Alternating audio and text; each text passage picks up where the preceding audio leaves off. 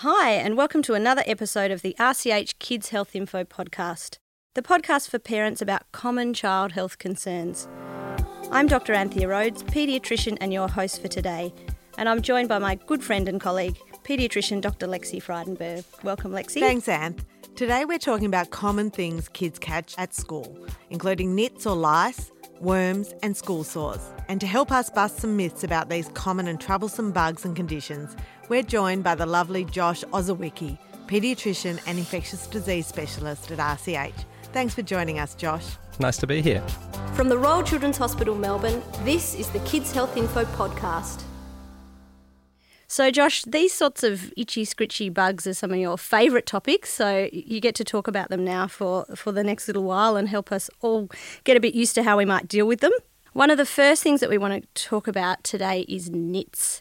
So I know that lots of listeners out there will have had their own experience with nits. I certainly have myself. I think it all started for us when my eldest was in prep and I got the dreaded phone call from the school nurse to tell me that he had nits and I had to come and pick him up. So, I did the walk of shame, collected him home via the chemist, and so began a very long and painful relationship with nits in our family. He's in year 5 now and we've been combing for a few years. So lots of listeners will be able to relate to this. Can you start by telling us about what nits are and why they can be so hard to get rid of? I think the first thing to say is that we share the planet with trillions, gazillions of tiny invisible things, and they live around us, inside us, on us, and most of the time we all get on fine. But every once in a while something happens and it's a bit disgusting or really annoying. And most of the things we're talking about today aren't dangerous, but God, they're annoying. Absolutely. Really important point there. I think we live with stuff all the time, don't we? But most of the time it's not of a huge consequence. And the thing about lice, so lice are tiny insects. So we're talking about lots of different kinds of bugs today. We use the words lice to talk about the insects, so tiny little things that have arms and legs and a face if you look hard enough. Yes. And then we use the word nits to talk about their eggs. If you've got an active infestation, if you need pest control, You know it. You know it. Yeah. You know it because you've looked for it and you found something close to the scalp. So the insects you can see, but the eggs look a little bit like dandruff. They're not so big that you'll find them if you're not looking, but if you go looking and they're there, you'll see them. Does it matter? Does it pose any risk to the child or to their health? Lice doesn't really pose a risk to their health. Some kids can scratch their heads so hard that they can end up kind of breaking skin and occasionally you could end up with kind of a secondary bacterial infection, but that's really, really rare. The way we get lice in our head lice, is that we put our head near someone else's head. And we don't do that very much as adults. Yeah. Unless we've got young kids. Unless you lie down to read them a book at night and then, share the pillow Yeah. and put your heads sure together. enough, after a week or two, you're itching as well. So that's how adults get lice. They're not protected from lice because they're immune or something like that. Yeah. We get lice because we put our heads near other people with lice, and that's just how kids get lice as well. And dealing with it is usually pretty simple and straightforward. When I say simple and straightforward, I don't mean easy. Okay, Yeah. so Right. maybe that's a good chance, Josh, for you to tell us a bit more about what parents actually need to do. So first of all, they should see it. So, it's not a matter of this is probably lice. Get that magnifying glass out, get that lice comb out and actually have a really, really good look and see those moving lice, see those nits right near the scalp and make a decision to get started with treatment. And the thing about treatment is that your pharmacist, your GP can help you with these things. There's really great kind of information around on the Department of Health website and in other places. And most of the products work.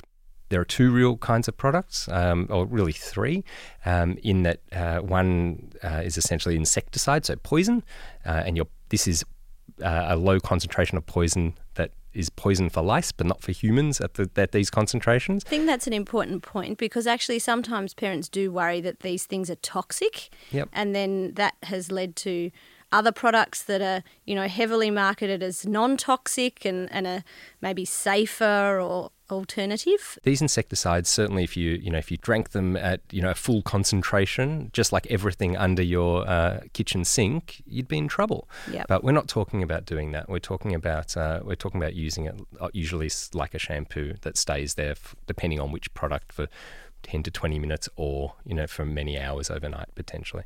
But one of the issue with the insecticides is that some amount of lice are resistant to each insecticide. And so usually if you've had a treatment, you'd expect every moving louse to be still within about 20 minutes. Yep. And if there are still moving lice, a couple of hours later, then, pretty good sign that whatever you used didn't work. You've got some super lice going on.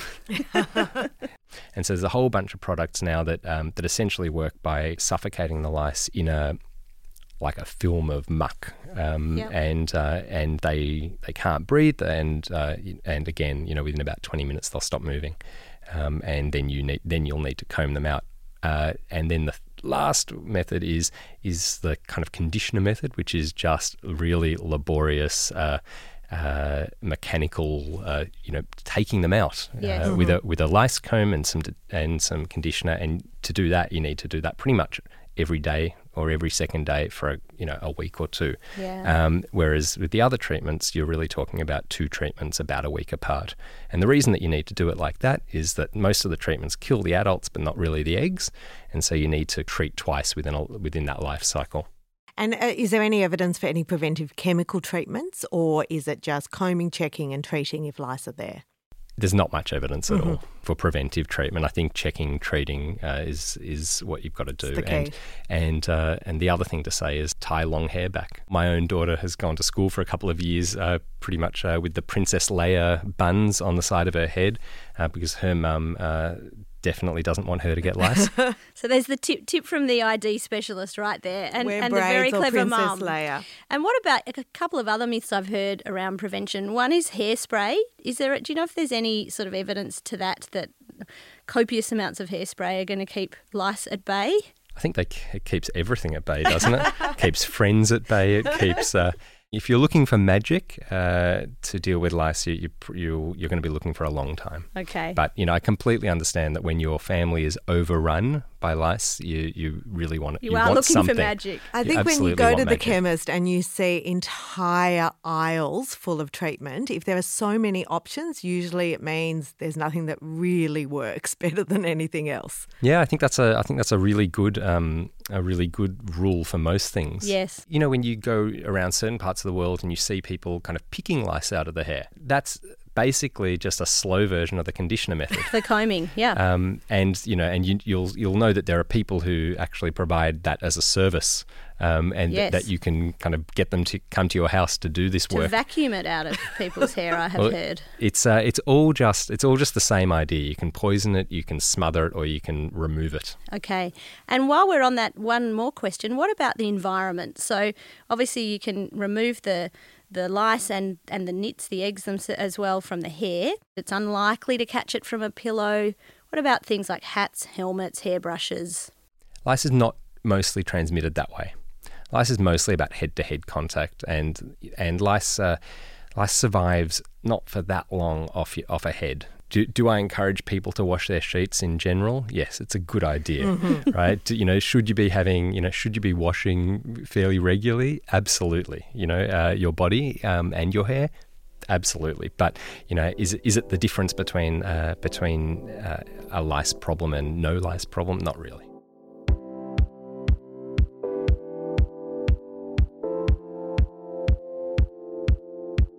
So moving on to something sort of perhaps equally as gross, and maybe it might even overtake lice, we're going to talk about worms. So there are actually lots of different sorts of worms. Josh, perhaps you can tell us a bit about that and what's the most common for kids. Yeah, so there are heaps of worms. We don't have most of them in Australia at any major level. The big disgusting worms that you can imagine being like a bowl of spaghetti, people don't really have them in Australia in any great number. But the worms that most people think of are the worms that make children scratch their bums. So pinworms or threadworms, they're called, and they seem a little bit like lice to be one of these problems that we feel are almost part of childhood. And some kids just seem to be scratching their bums all the time, and a fraction of the time it's because of worms. So the pinworm or threadworm is the most common worm we see here in Australia, and usually the kids present with an itchy bottom. It's worse at night. It might disturb their sleep, and they can be quite irritable and not want to eat as much as well. So those parents often go and seek treatment for the worms.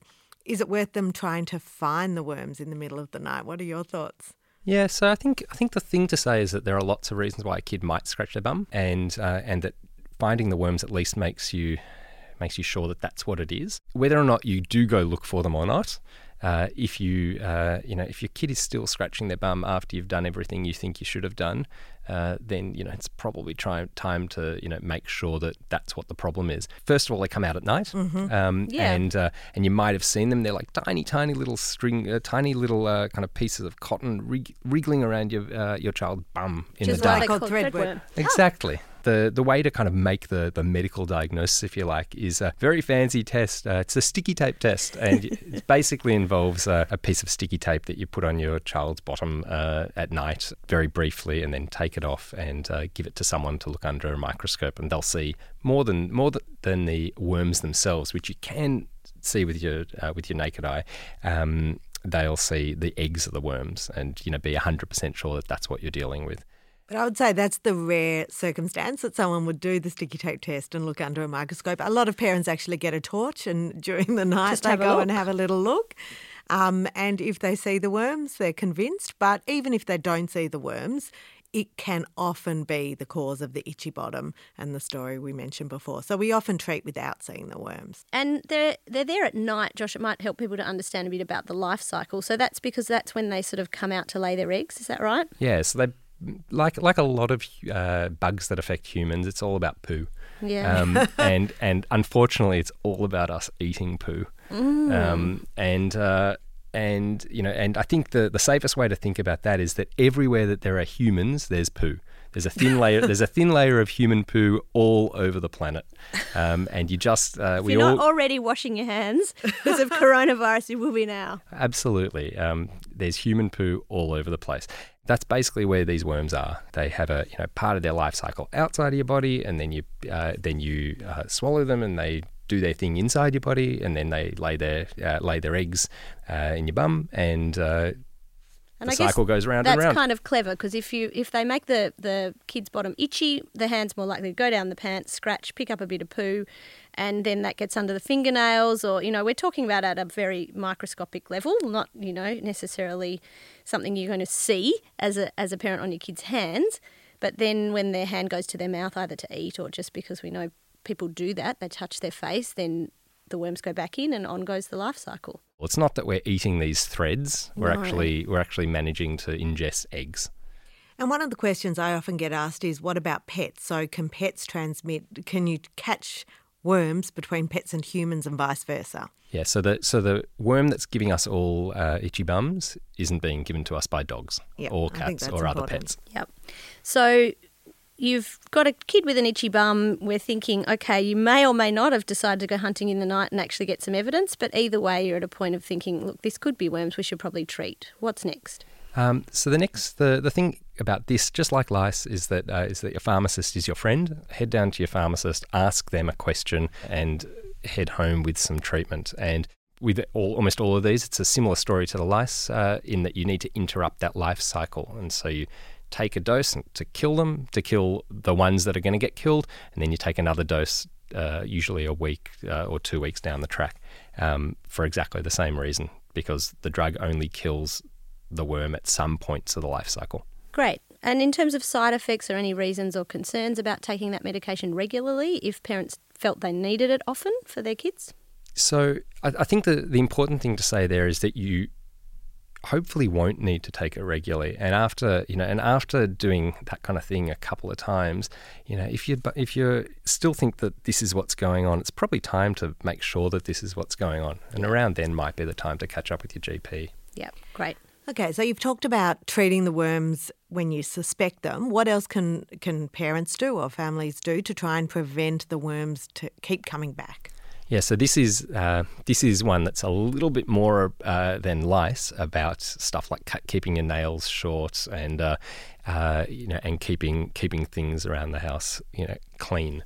But even then, it's going to be really hard, and it comes back to what I said in the first place, is that no home is a hospital, and you don't want your home to be as clean as a hospital.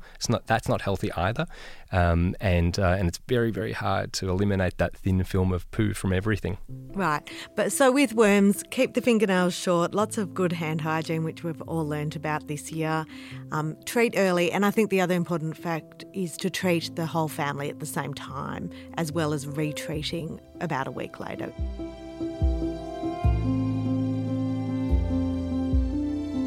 So we've talked a little bit about the most common worm, pinworm or threadworm. What about ringworm? Yeah, so ringworm, the great thing about ringworm, in terms of the disgusting list of worms that we could talk about, like that bowl of spaghetti I mentioned, is that ringworm's not a worm. Not a worm. So what is it? It's a fungus, isn't it? It's a fungus. So it's related to basically that mold on your bread, or if you've ever had thrush, similar kind of family of bugs. And just like these other things, really, really hard to get rid of in the environment. It's on skin. It gets transmitted, from skin to other people's skin, either through direct contact or fairly quickly through things like towels and whatever else. Most people listening would be familiar with the word tinea, and everyone knows tinea from their feet. Yes. Because that's how we use the word tinea. But the word tinea gets used all around the body, and it's called like body tinea or foot tinea or head tinea, or nail tinea, depending on the fancy Latin word that you put after the word tinea. When you have tinea on your body, or ringworm, it's basically a round, usually almost circular, red kind of scaly ring, and usually the skin on the inside is completely normal and the skin on the outside is completely normal, and there's this almost like a little ridge of scale around that ring. There are some other things that can look a little bit like it, but certainly in most kids that's what it is. It's usually a little bit itchy. It rarely causes any real problems beyond being itchy and annoying, and it goes away really easily if you treat it. You actually can treat it with creams, with antifungal creams. Yep. Once again, they're over the counter. You don't need a script for those. Yeah, and again, because there's about 100 of them on the wall, or 10 of them, it's a pretty good suggestion that they all actually work in a similar way. And usually you'd be using them, a few times a day for a couple of weeks. And I guess talking about how it might spread from one part of the body to the other, or perhaps within a family, that's where washing towels and thinking a bit more about the environment and how it might be spread is another factor, I guess. Not completely avoidable, but something that you might be able to do to slow that down. Yeah, and keep yourself dry, get out of the shower, dry off as best you can. With little babies, sometimes there's an issue where the way that their gorgeous little toes fold over, you can end up with with a lot of water in those creases. So fungus loves moisture, doesn't yes, it? So I guess in the same way that you talked about the loaf of bread, that if it's, sweating it up somewhere, then you might end up with some fungus growing. Similarly, in different nooks and crannies of the body. Keep them dry, less likely to have a problem. And if you're going to public pools, or if your kids are going to school camp, definitely get them to take a pair of thongs, because it just sits there in those shared bathrooms.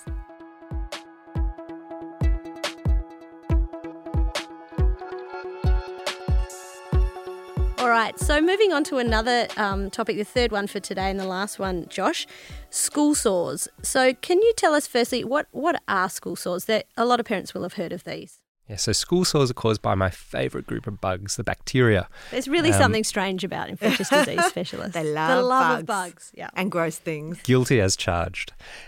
So school sores. So we use the word impetigo for school sores, and it's just another word for a skin infection of the quite superficial layers of your skin. So right on the outside, and because it's really superficial, it tends to be kind of sometimes a little bit itchy, a little bit annoying, but rarely really, really painful. And impetigo is basically a bacterial infection of those layers of skin by two groups of bacteria, one called staphylococci and the other one called streptococci. Basically, when you look at them under a microscope, they look like little circles. Again, microscopic bugs that you can't see. But what they do is they make a home in that little layer of your skin. And again, they like certain areas. So the classic kind of areas in little children are around the mouth and around the nose. So areas where that we touch a lot, areas that we scratch a bit as well.